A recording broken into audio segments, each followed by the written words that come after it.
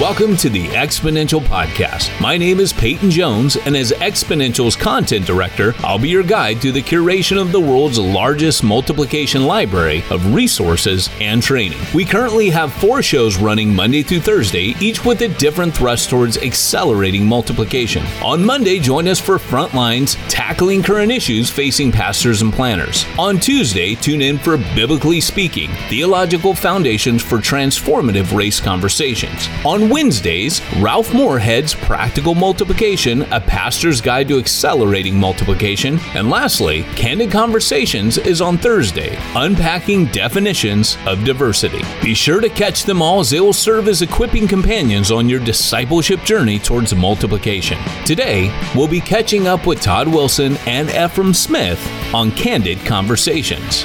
The Candid Conversation show is intended to help leaders engage in conversations about diversity in a healthy way. Each show focuses on a topic and helps participants unpack what that topic is, why it's divisive, and what can be done to promote both change and unity. Let's join Todd and his co-host for today's episode of Candid Conversations.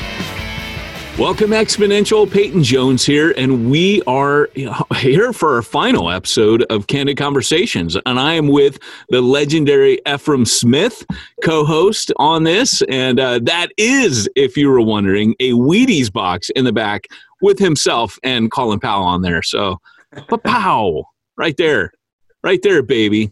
That's pretty rad. No Photoshop. That's the real deal. And it is an actual box of Wheaties. Like, that is not a construct. That is a box of Wheaties. I would eat that cereal. Man, that box of Wheaties it's been with me for a while. So I don't even want to eat Wheaties in it. There's no Wheaties in it? No. Oh, okay. I thought there was. It's just the frame. Real box. There's no actual. I don't hear anything. I mean, put it this way. If there's Wheaties in it, and I'm shaking it and I can't hear anything, you don't want to eat these Wheaties. Nice. Well, I was going to say, yeah, you're evoking memories of the best cereal I ever ate that no one knows about. And it was those Marshmallow Peeps.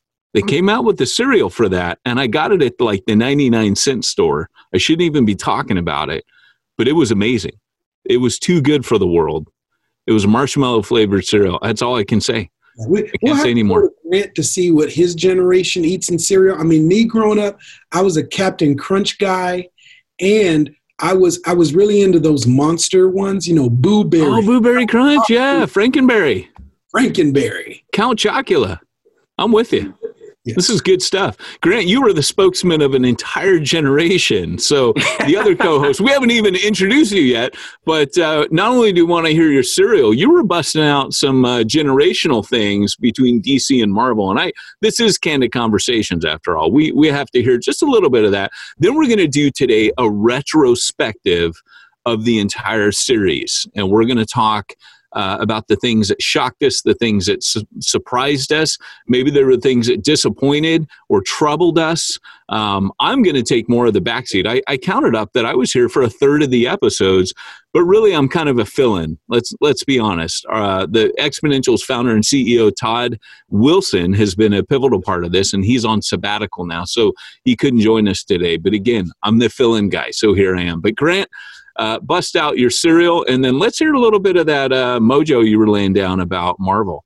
Yeah. Well, I mean, I was thinking, what's the next generation cereal choice? And I mean, there's been a lot of changes and advances in generations when it comes to clothing styles, when it comes to technology, when it comes to politics or moral values and all that. But I don't think the cereal game has changed much in this generation. Like, I can't think of, it's not like Cheetos to Takis, like some foods maybe, but I can't think of, I think the cereal game is a peaceful, steady place. I eat,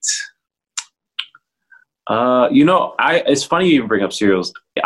People will often ask leaders like ourselves that do very niche things. They always ask you, what would you do if you weren't doing what you're doing today? And I've always said I would be the marketing director for O's cereal. And O's cereal is, I feel like, one of the most underrated, underknown cereals that I've never introduced someone to. where they've gotten O's cereal. And it's not everywhere. Sometimes it's in Target, sometimes it's not. It's just called O's. And the slogan is little good things in the middle. And no one I've ever introduced to it has ever tasted it and thought, oh, that's pretty good. They're always like, this is insanely good. So I just think there's a lot of money to be made. I'm not called to that in this season, but O's cereal marketing. Better than Cheerios. Yeah, they're like Cheerios, but they're a little honeyer, and they have these like type of crunch. I don't know what's in the middle, but they're little good things in the middle, like they say. Now, knowing Ephraim the way I do, and knowing myself, I guarantee you, Ephraim and I are both buying O's this week, and we're eating them. I guarantee. On the way home, I'm stopping. It's happening for some O's. O's cereal. Any major grocery store I can find it, Grant? I think Target is the one that's the most consistent to have it, but I have gone sometimes and it doesn't. Okay. So Walmart and Target, I think, will possibly have it. Walmart guys, and O's just became the sponsors of today's show. Okay. They were, and lest I'm never allowed to host another show again today, I better get into our actual topic, which is, as we said before, a retrospective. Those of you watching online, be sure to drop your questions in the chat. This will be a retrospective. We've got a lot of freedom here. We've covered 12 core topics on diversity. The issues are obviously not covered in 12 topics. They're a lot more complex than an hour long, and you've been limited to hearing us having candid conversations. I am kind of going to host today. I think of Grant and Ephraim here as really the stars of this show. And I'll kind of field, for both of you, what have been some of the outstanding moments over the course of these conversations. Hopefully, as I know both of you came on to help raise awareness, I also know that I'm sure you've got takeaways and things that you've learned as well. So I want to get into some of those. So what, over the past 12 weeks, I mean, you made the point, Ephraim, this show's gone longer than the remake of Dynasty. Great, that's great. We've outlasted Dynasty remake, Marvel's Inhumans on ABC. We lasted longer than that. So, hey, we had a good So what have been some of your outstanding moments? Well, towards the beginning, if it wasn't the very first episode, I think we had Dr. John Perkins on. And so, for me, Dr. John Perkins is like the pioneer. He's a patriarch of helping the church in America biblically think through issues of race, reconciliation, unity, biblical justice. And so the conversation, we had some questions going in, but I knew this is Dr. John Perkins. So you could give him one question and you have an episode. And so from that episode, what I remember is the call he gave to us to speak truth in love and yet be bold and courageous. So this is a moment where we have to courageously enter into conversations about race and diversity and biblical justice and reconciliation. But being courageous is not at the expense of suspending truth and love. It's good. It's really good. That is a powerful takeaway for sure. Grant, how about you? I kind of think about two episodes that really were impactful. One, it was Ephraim. There was a time where me, Ephraim, and Albert Tate got to be on the same one. And I think just seeing Ephraim and Albert talk about, I think it was bias and discrimination, and the timing of it. Not only, I loved, I told Todd this, Ephraim, so I just loved, I could tell you and Albert have a good relationship. I think you guys complement each other well, but I felt like, although me and you were interviewing Albert, I felt like it was a good time to interview you and Albert, because the timing of it was, I think it was days after the shooting of Jacob Blake, and then also the shooting from Kyle Rittenhouse. And it just really gave this juxtaposition of bias and discrimination, or just two different situations mirrored, just happening very different. And I thought that was very powerful. I thought the way y'all talked was very honest. I think it left room for healing. I think it encouraged people, but also gave a strong charge. And then second was also Leonce Crump. Just I would highly encourage, just for a story. There are several stories that Leonce Crump shared that I'm like, man, those are hard for anyone to hear and say, hey, there's not discrimination, racism, bias, especially in policing. Just unfortunately, he's encountered some not so great stories with the police, but I think the way he handled it was the best he could, and still it shows kind of what can happen if you're an African American in America. Yeah. I also think about, there were some episodes that I had with, I think one with you, Peyton, and one with Todd, where our guest actually had pre-recorded a presentation to lay the groundwork ahead of time. I remember the one with George Yancey. And again, he's another voice, a scholar.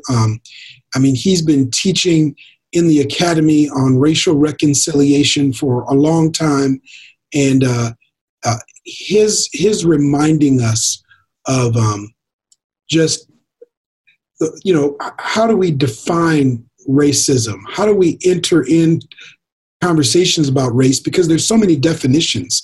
And I think that's one of the things that's dividing us right now is there's various definition camps when it comes to race and racism and these kind of topics. And so for him to kind of give a presentation that could pull us into a common definition space so that we could have healthier dialogue, I thought was important too. Yeah, I think that is really important. I mean, you can definitely see in America that people always juxtapose and retreat back into their familiar trenches. And there's always cheerleaders trying to, the way I look at America perhaps is a little more cynical. It's how I look at the human race. And that is that people are always vying for power. And when situations in America happen, people capitalize on almost anything that happens. I felt, for me, if we're being candid, I felt the ability to say Black Lives Matter was fulfillment of James's injunction to mourn with those who mourn. And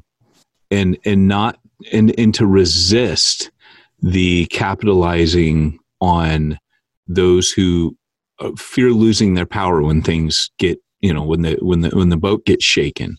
That's how I interpret events.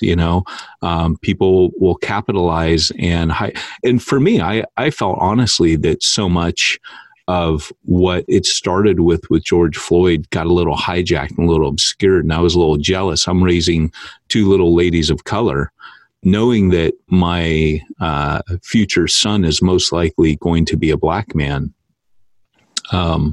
is very personal to me. My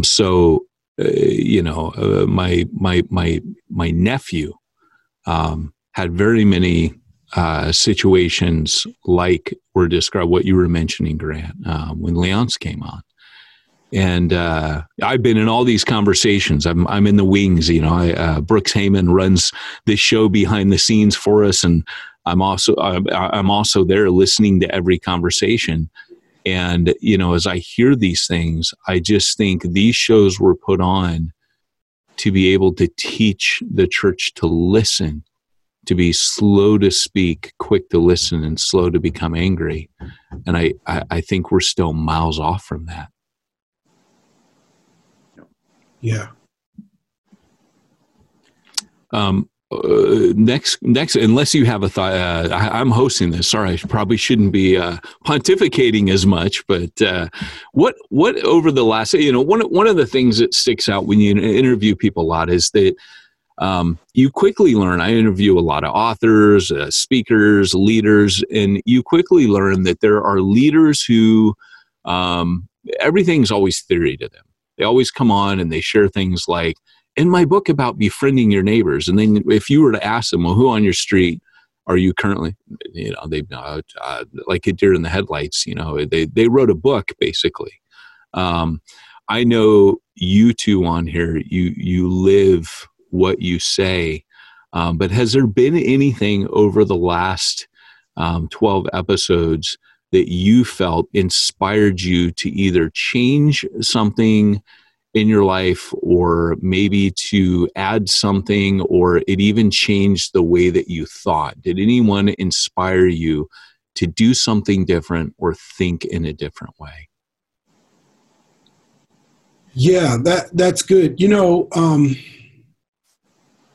In some ways, I feel like the episodes, some of them it was like refueling for me. It was giving me new energy, new passion to continue to move forward. Definitely, you gain new insights when you hear the stories. As we talked about, when you hear Albert Tate, not just sharing practical theology or theory, but sharing his own stories. When Leonce Crump is doing that, I think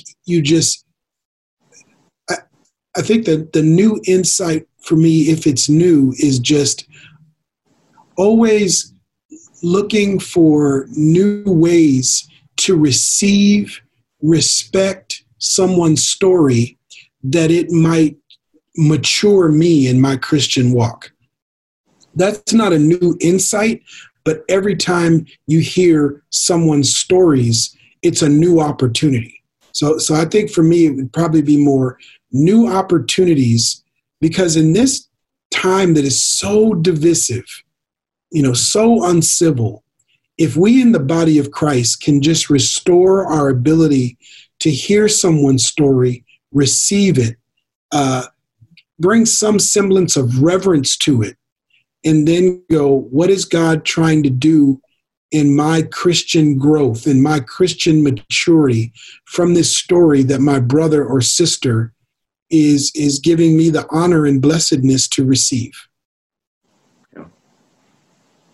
I think for me, there's a couple things. I mean, I'm going blank on his name. Miles McPherson, him talking about being biracial, just as personally, that was probably helpful for me. A lot of the communicators on race conversations in the church today, they do tend to be like, they're either Black, they're Latino, they're Asian.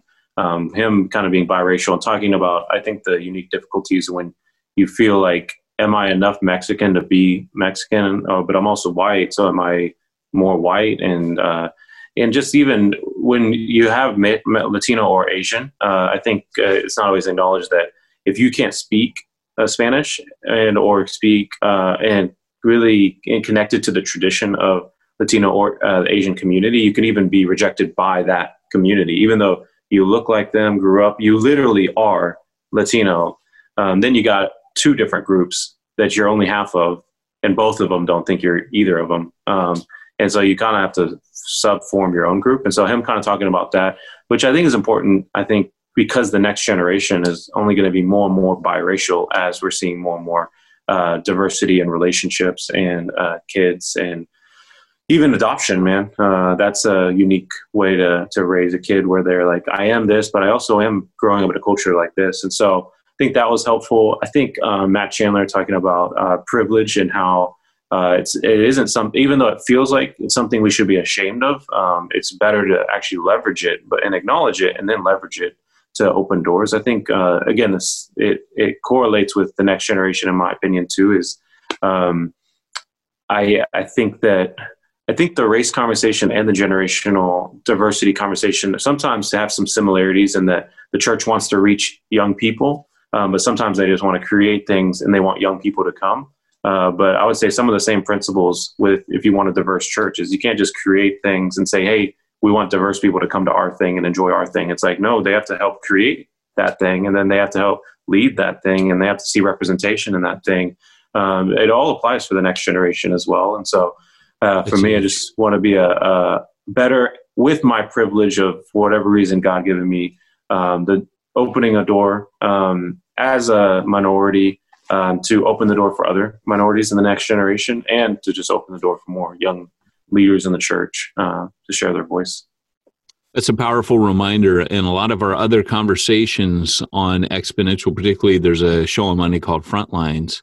We've been having that conversation about including, even at the core team level with the church plant, thinking about, well, if I'm going into an ethnically diverse neighborhood, even if I'm not, shouldn't I be thinking about this at the very beginning? In Acts 20, verse 4, Paul literally, the more we read Paul, right, the more we realize he's ahead of the curve. In Acts 20, verse 4, there's 8 people he leaves Ephesus with, and Luke breaks them down into groups of 2 based on their ethnicity, which is pretty mind-blowing. The New Testament's like, hey, guys, we were thinking about this 2,000 years ago, and the church is just catching on. But, one of the things, since I've been in these conversations, I'm gonna keep my answers minimal, but I have really thought that I would, I want to explore, in particular, Black theology. I keep hearing raised that, look, the theology has largely within the evangelical church been driven by white theologians. And something that I came across recently in a book I was working on was from Dietrich Bonhoeffer in his Letters and Papers from Prison. And this is what he wrote, and it applies to this. And I've been kind of kind of meditating on this week, and in relation to this whole conversation, Bonhoeffer said, we must learn to regard people less in light of what they do or omit to do, and more in the light of what they suffer. And there was a dude who knew. So that theology that comes out of suffering, that's powerful. I'm chewing on that a bit. So yeah, that's really, I've wanted to, and we've had amazing resources like where people have said, read this, read that. And so I'm starting to grab some of that in trying to maybe reframe my thinking, realizing that I have only been looking through white evangelical lenses, even at the Bible itself. That's crazy because it's not a white person book to begin with. So this leads into my next question, which is, what has troubled you during this? Is there any arising concerns, or have you, even through the situation, the world keeps changing in the last 12 weeks. Is there anything that's troubled you, or any growing concerns that you've had as these conversations have progressed? A quick one for me, and this may be one of the biggest takeaways too, is that I asked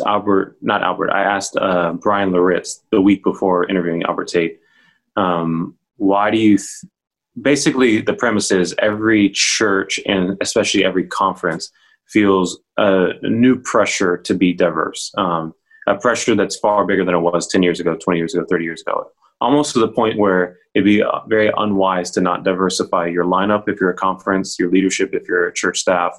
It would just be unwise. And so as churches and conferences are becoming more diverse, specifically speaking to the church, I said, what we found is that there's far more white churches that want diversity among people of color than there is churches that are led by people of color that can have white people join their church, in the sense that there are more people of color that will join a white church than there are white people that will join a church where they're the minority at a church that's people of color. And when I asked him, why do you think that is? Brian Loritz said, to summarize, he said, because people of color are used to growing up as the minority, where everything isn't built and designed around their comfort and for them. And there's so many examples of that in life, let alone in the church. He said they're used to being the minority where it's not built for them, so they can go and be the minority at the church. But he said, but for white people, it's just a lot harder for them to be the minority. They can almost go through all of life without being the minority. And so to choose to such an important place like church is just kind of difficult. And what he said is they sometimes don't have the emotional strength that it takes to be the minority, to join Latino, Black, Asian churches. And so that bothers me because it's and I love your thoughts on that, Ephraim. It bothers me because there's going to be a pressure on all churches to become more diverse, look more like the kingdom of God. But it will be more difficult for churches of color to do that than predominantly white churches. Yeah, I think I'm going to say something that connects to what you're talking about, Grant, and even circles back to something you were saying, Peyton. So I'll try not to take too long to reflect on it. But you mentioned Bryan Loritts, so I'm gonna Bryan Loritts is quoting a Christian sociologist, reconciliation thought leader who said that 70% of multi-ethnic churches are led by white pastors, 19% by black pastors, 7% by Latinx pastors, 4% by Asian pastors. In 2012, 27% of church attending blacks attended multi-ethnic churches. It's now down to 19%. So I share that because there's two things that we realized through these episodes that were referred to. And some of this came from Barna, some of this came from the research of Christian sociologist and Michael Emerson, who wrote Divided by Faith with Christian Smith years ago. But there's data that's showing us, one through Barna, that there's a segment of white evangelicals that it's significant that even in the midst of everything that's transpired the last 7 months, they are actually less interested in engaging issues of race and justice and exploring systemic racism and systemic injustice than before all of this transpired. So the thought was the George Floyd video would change everything, that no matter your politics, no matter if you believed systemic racism was a thing or you denied that it was a thing, whether you believed in the colorblind approach or you believed in the kind of the restoration, reconciling and repairing and addressing injustice, that the thought was when people saw the George Floyd video, finally we were all going to be on the same page in the body of Christ and say, this is wrong. Something's got to change. We have to rethink how we're navigating this issue in the church. And Barna is saying, not for white evangelicals, that now you could say maybe it's COVID-19 and there's already enough anxiety and stressors upon this segment of our white brothers and sisters that they're just like, hey, I don't have additional energy to also lean into this race thing right now. So we don't want to just go, oh, it's because this segment is racist and they don't want to change and they're never going to change. There could be a number of factors. So let's start there. But Barna is saying that there, in their surveys and their research, white evangelicals, for the most part, are less engaged, less willing to engage in deep conversation, actions around systemic racism and injustice than before the videos of Ahmaud Arbery, George Floyd, and the news about Breonna Taylor. If that's true, that's discouraging. While that's going on, there seems to be, based on the data being presented by Dr. Michael Emerson and Dr. Curtis DeYoung, that there is an exodus of African Americans attending multi-ethnic churches with white senior pastors leaving those churches because they're like, okay, another video and my pastor really didn't say anything. Mm-hmm. Another video and my pastor rejected my trauma and grieving and just kind of told me just to have hope and dream bigger dreams and think positive and just focus on the gospel and just focus on the Bible. And that is not an attack against anyone or even a collection of white evangelical pastors. It's just saying that. It's just what's happening. Yeah. And it's like, this is not a judgment. This is not pointing a finger. This is just going, could it be that since the majority of multi-ethnic churches are led by white pastors, could it be that those white pastors in some cases aren't as equipped as they thought they were to pastor multi-ethnic churches? Now, I know that I'm rambling on a little bit here, but I want to try to give an explanation of why that is. Why is it that there's this exodus of Black people leaving multi-ethnic churches led by white pastors? Why is that? Could it be that there's a collection of white evangelical pastors that aren't as equipped to pastor multi-ethnic churches as they thought they were? Why, next question, is it tough for them to admit that? This is what I think about that, okay? I think that the white church in the United States of America is the one church that's not defined by its ethnos, its culture, or its racialization. What I mean by that is, and I definitely want to get Grant's take on this. No, my question was going to be like, what does that mean? So go ahead. That when you go to a Black church, it's actually called Black church. Even the Black people that go there call it a Black church. When you go to a Hispanic church, it's called a Hispanic church. And even the Hispanic people or the Latinx people call the church Hispanic. Asians call the church Korean. They call it a Chinese church. The white church is the one church where the white brothers and sisters go in there somewhat refuse to define their church as a white church. They just see it as church. And they define it by doctrine and denomination, not by race and culture. I go to a Lutheran church, I go to a Methodist church, I go to an evangelical church, I go to a Bible-believing church, I go to an attractional church, I go to a missional church. That's the way many of our white brothers and sisters define the church. They define it by mission, by doctrine, by denomination, not by, this is a white church. And you know what?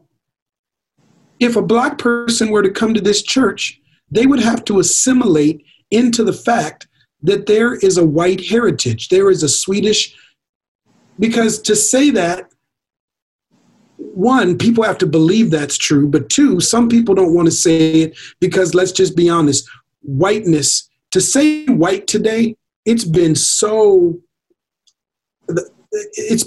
positioned in divisiveness that to say whiteness, you feel like you're almost saying racist. So I don't want to say I'm white because then I feel like I'm saying I'm a white nationalist. So I don't want to say I'm white because then somebody's going to think I'm saying I'm a white supremacist. So I'm not even going to say I'm white. I'm just, and so. Yeah, I mean, if a church did say, like, you're right, the Ethiopian church, they'll even say, not even just Black church. My friends go to Ethiopian church. If a white church said, yeah, we're a white church, that would sound racist. They did the exact same thing because of the negative connotation that you're talking about. So we have to figure out a way for the white church to be able to say it's a white church without the initial saying it brings guilt and shame. Yeah. But then unpack some things about what it means once you can admit, without the first reaction being shaming and guilt, to admit you're a white church. So it's funny you say this. Yeah, go on. Sorry. Oh, no. And so then if you can admit that you're a white church, it suspends the thought that everything you're doing as a church is universal and can work faithfully and fruitfully in any context. So what I'm trying to say is that I think some white pastors believe if I just get diversity on the worship team, if I just get diversity on staff, if I just get diversity on the board, everything will change. And we can keep doing children's ministry the way we're doing it. We can keep doing youth ministry the way we're doing it. We can keep preaching the way we're doing it. We can keep making decisions the way we're doing it. We can keep shaping everything in methodology, in ministry models the exact same way, because what started this church are universal principles.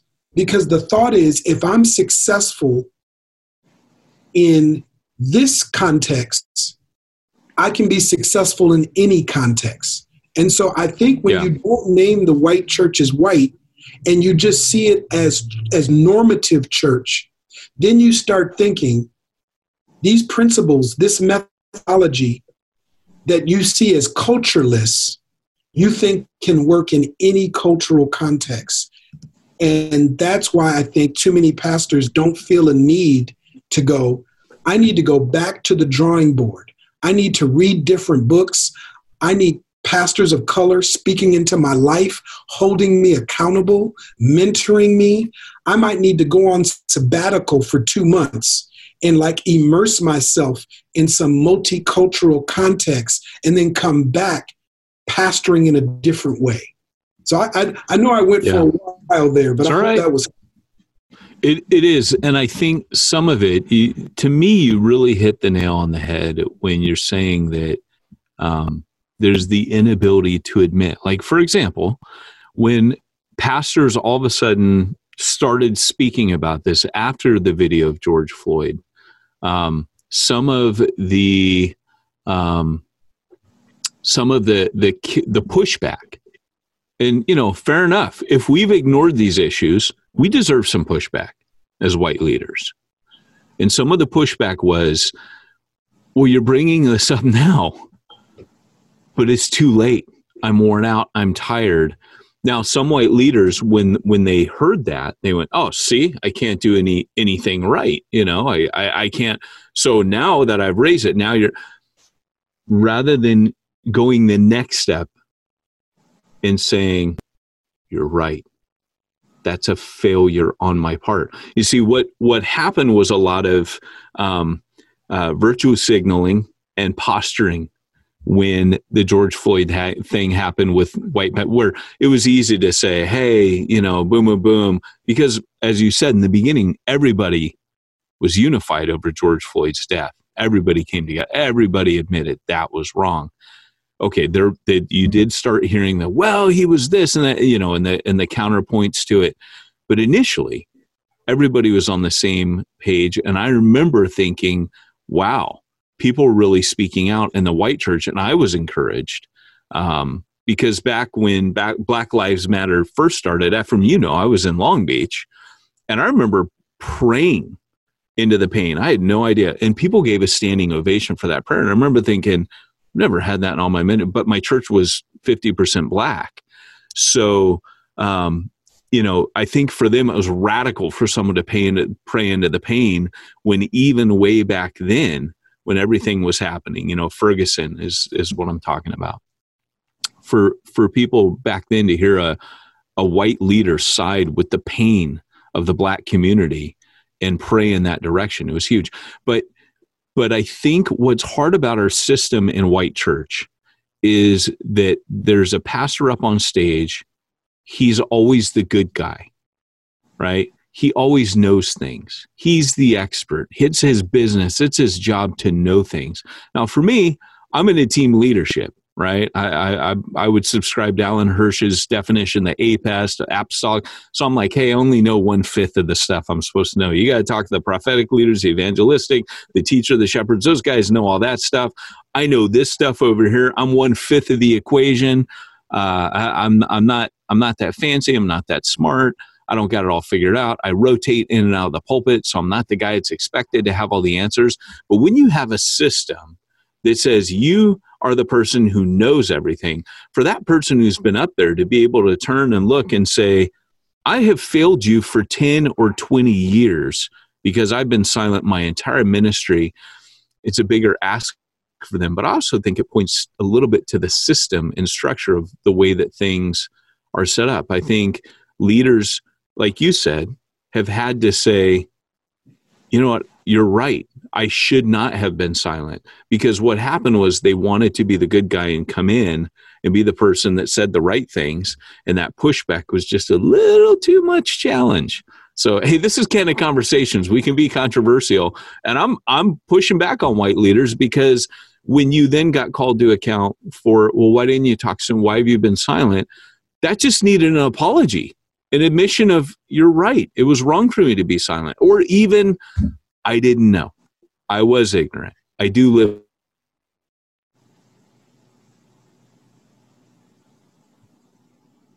in a white bubble. Those things are a lot, guys. So maybe I got the wrong stick of, maybe I can't say what's more healing.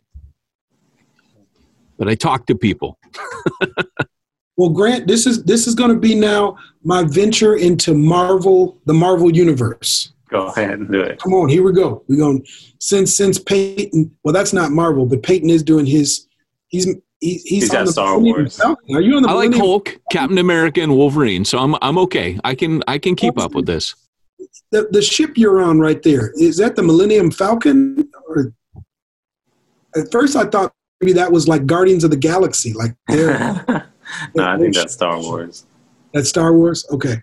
So here's my venture into the Marvel universe as we talk about this. I think it is DC. Oh, look at that. Yeah. Now, what is that, Superman? I could go there? DC. I can make it happen. You did. Okay, I'm Felix the cat over here. I got a bag of tricks. All right. We'll work our way to DC, but I'm going to start with Marvel. I think pastors, to navigate this issue, we have to be more like Luke Cage. Okay. There's my Marvel. Explain. I got you. Because, Luke Cage, this hero from Harlem, his superpower is not that he can fly. It's not that he can see through buildings. It's that he's got impenetrable skin. I think I said that word right. That his skin, like if you shoot at him, the bullets bounce off his skin. If you try to stab him, the knife hits his skin and the knife blade bends. You can't penetrate his skin. His superpower is he has thick skin. Yeah. And I think that there's been a lot of thin skinness. And that's come from people of various ethnicities and demographic perspectives as we've navigated this. It's like you say something, and the first reaction from the person that you say you love, that you say is your brother or sister in Christ, the first reaction from your brother and sister in Christ is defensiveness, anger, offended.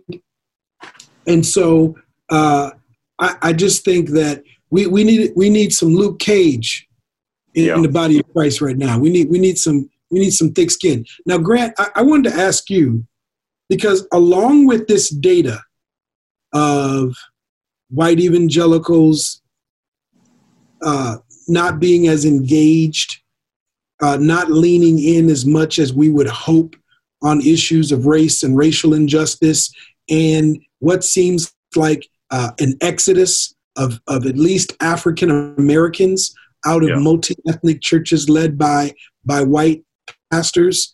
Yeah. There's also some data coming out now saying that young people are leaving the church. And now that's been going on for a while, but there's new data that's showing us the rate at which young adults, college students, young adults are leaving the church. Is the church's voice or lack thereof on justice part of the reason these young people are leaving the church?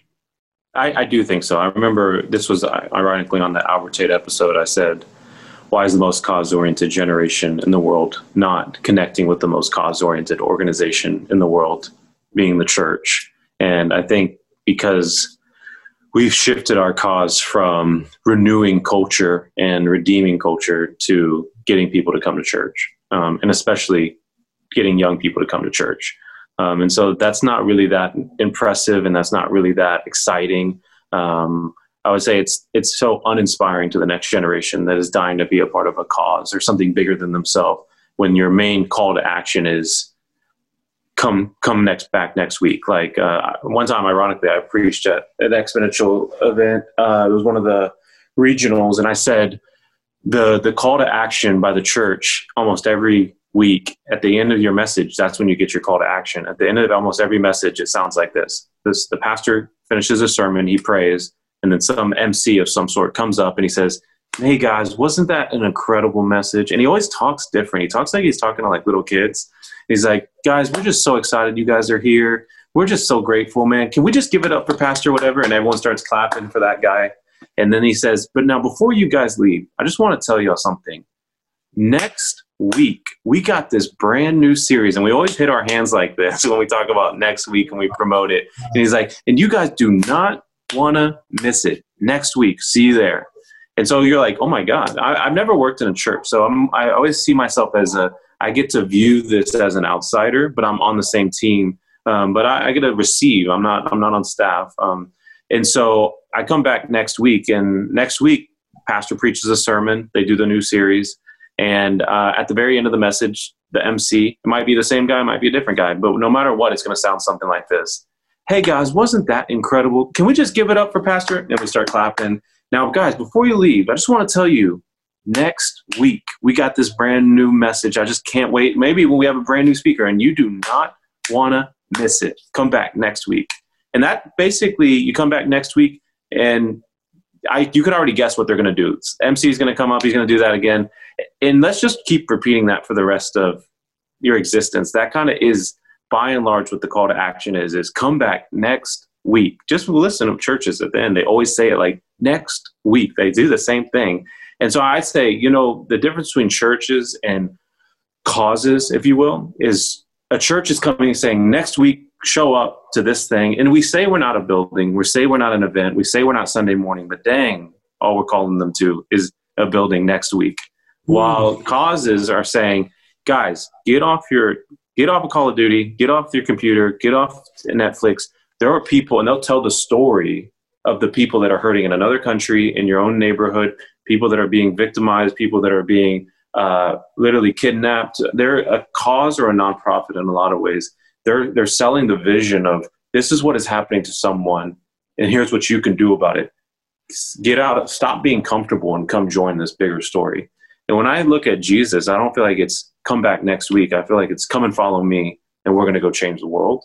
And so I just think, unfortunately, the church is the right place, but it's got the wrong urgency and sometimes the wrong messaging, while the world is the wrong place in it, but it does have like this idea of you can be a part of something, come and join what we're doing. And I think that's why we end up with a lot of cause-oriented but not gospel-influenced groups that a lot of, I think, great, talented young Christians are choosing to prioritize more than church right now.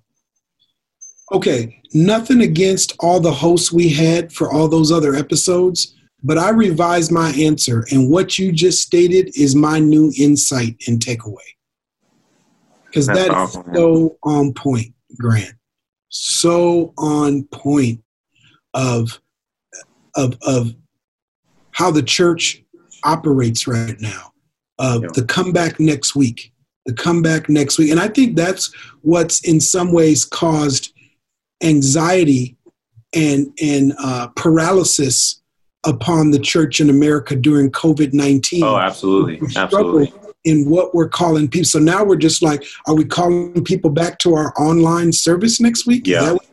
Come back to the online worship fit next week and start a watch party and share it on Facebook. And if you don't have Facebook, we're going to put it on YouTube. Yeah. No, I remember talking to Jeff Vanderstelt on one of our webinars with Exponential, and him saying, I said, what would you say to the pastors that are so depressed right now, so discouraged right now, because they've not seen people come to their events and maybe even to their online events? And he said, you shouldn't be depressed or sad. Unless you have the wrong scorecard.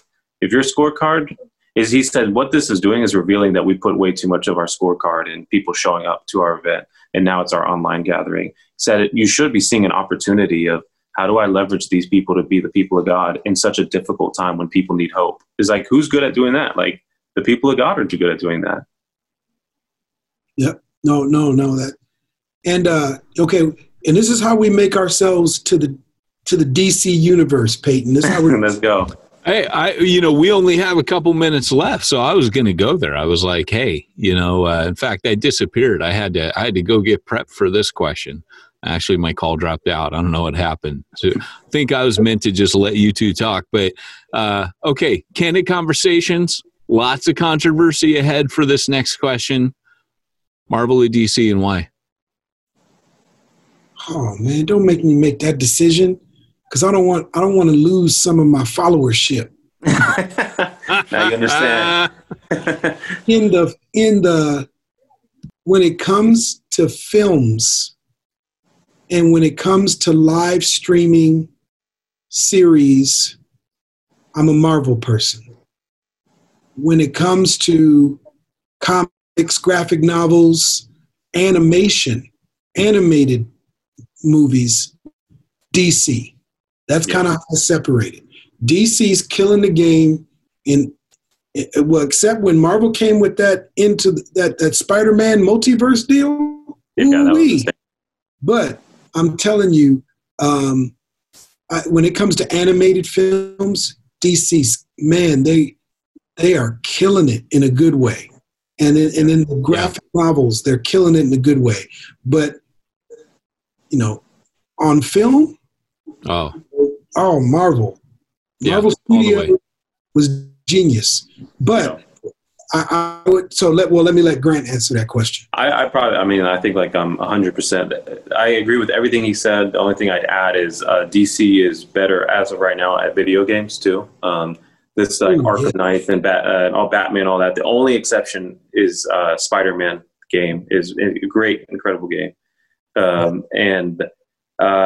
Also, what was I going to tell you? But I'm excited. I mean, I think probably it sounds similar to Ephraim is there are a lot of Marvel people that just hate DC, no matter what DC does. And and then there are DC people that hate Marvel. I just love superhero stories. So I want both to do well. I'm bummed. I've seen every DC movie, and it sounds like Ephraim probably has too. And I'm disappointed when they're not that good because I want them all to be good. I like all the stories. But unfortunately, DC has not done too well at movies other than the Joker recently. And I'm excited for Suicide Squad because I think James Gunn, who did Guardians of the Galaxy, who's now doing Suicide Squad 2, will do a really good job there. Yeah, if the Russo brothers would just come over from Marvel and do a Justice League movie. Yeah, they would save that thing. And I don't know if you've seen the trailer of the new Batman movie. Yeah, it does look pretty solid. It looks pretty good. Yeah. I'm not really, I don't know if I'm familiar with the actor that's playing. Yeah, he's from Twilight. Who that is? Yeah. That's why a lot of people are questioning him. He's the vampire from Twilight. And that's why he's also not that big. He's just not a big guy. He's a skinny Batman. Well, a little something for the ladies there, I suppose. But Ephraim, before this conversation, you tied, before we went live on this, you tied this back into The Watchmen, which also is a DC property, which was meant to be about the Justice League when it was first written. Grant Morrison, I think it was. And they ended up changing that because they're like, whoa, we're going places. That was one of the very first, very political comic books. It came out in the 80s, extremely political. Tell us a little bit, because you mentioned that's currently, if you wanted to go deeper into some of these topics and even on issues of diversity, that is a show that does not pull any punches. Anything you want to say about that? Well, the Watchmen series on HBO, along with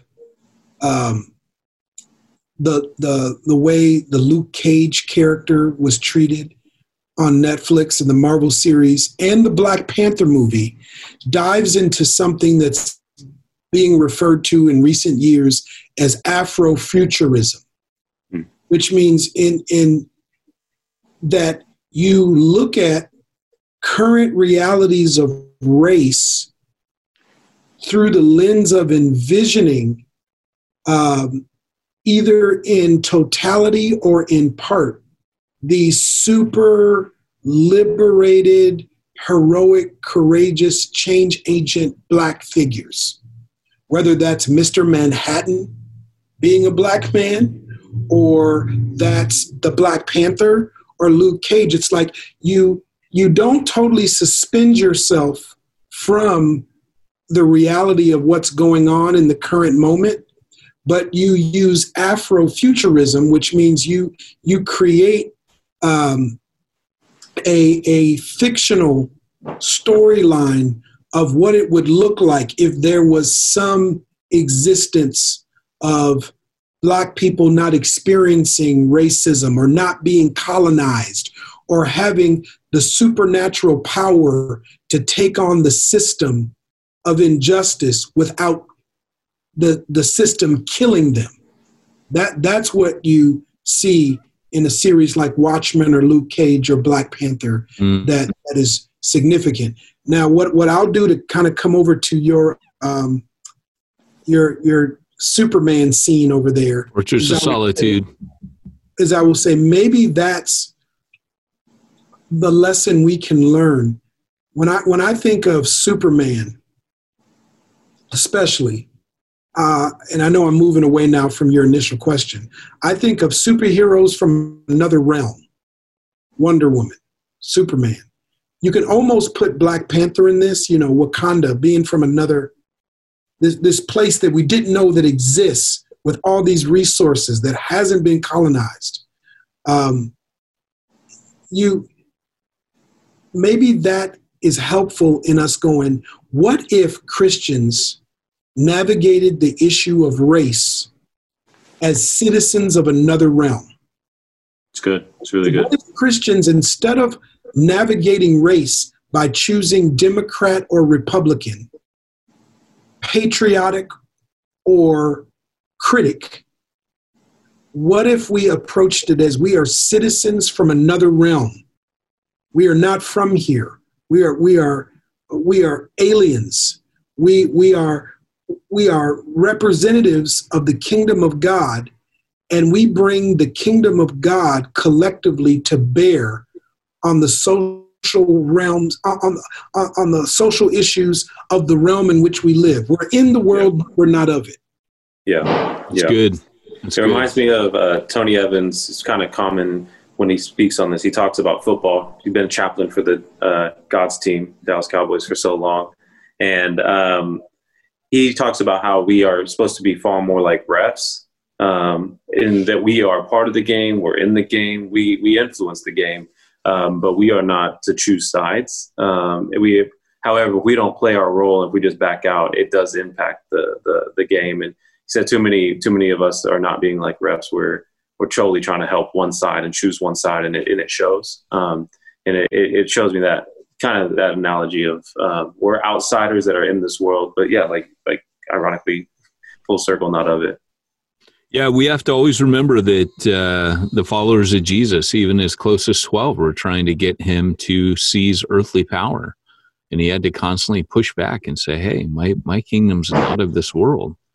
This isn't what I'm meant to do." And I think we always need to remind, we are his followers trying to press Jesus back into earthly power, and he will resist it no matter how hard we try. And well, guys, this conversation, I want to thank you on behalf of Exponential, both of you, for going the distance for 12 weeks to do this. It means a lot to us. I know it means a lot to the people that have been watching and showing up. I feel like you are a major class dunce if you did not receive an education.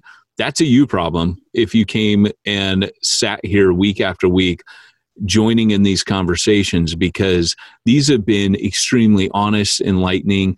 Appreciate you guys not just sharing your thoughts, but sharing yourselves, like Paul says in Thessalonians. I didn't just share with you the gospel, but our very lives, and you guys have certainly done that. And it took a lot of guts.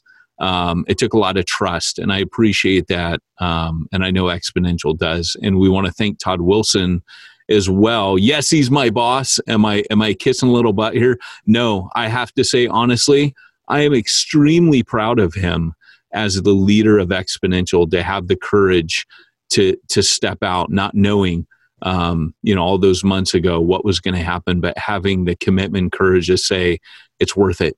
This is important. And it ties back into multiplication. It might seem like we're getting a little mission drift here, but like we've said, to reach every tongue, tribe, and nation, it's going to take every tongue, tribe, and nation. So thank you, everybody. Guests, thank you. And really quickly, this show, we're still working it out, what it's going to look like, but this show will go on in some show format. We don't know if it's how we're going to handle it, who the hosts are going to be. Some of these guys might come back. They may not. But the reality is the reason we brought it at the end and had a little fun is we're actually going to be covering a full range of topics. We want to have the freedom to not only speak of diversity, but also other relevant things that come. Obviously, we've got an election. Maybe that would be something to talk about. But we want to continually open up the relevant conversations that need to happen while staying on diversity as well. So you can come back, check in on the hub regularly, make sure. And if you want to continue the conversation on diversity, we're already getting awesome feedback. People that have done the roundtables have said it's been incredible. It's a half-day event. It's $39 right now if you want to join. That's still a special. Exponential's keeping the price very low. You can go to multiplication.org/roundtables. And also the importance of this is it's this conversation on a deeper level with people that are in your locality, and each one will be different. Your local leaders will decide which speakers, what topics are relevant to your context. So be sure to check that out. You can buy tickets in groups of 5, 10s, or more for further discounts. I mean, $39 is cheap, but hey, if you're a missionary and you're a missionary-minded person, your favorite number is cheaper. So go ahead and check that out, multiplication.org/roundtables. And we want to thank you one more time for joining us, and we'll see you next time on The Hub. This fall, Exponential is hosting roundtable events in cities all across America. These half-day gatherings in smaller settings will allow church leaders to prioritize peer-to-peer conversations and receive practical training on how to prepare their church to lead for racial reconciliation. Exponential roundtables will help you continue to pursue church multiplication in these challenging times. Find a roundtable near you this fall by visiting multiplication.org.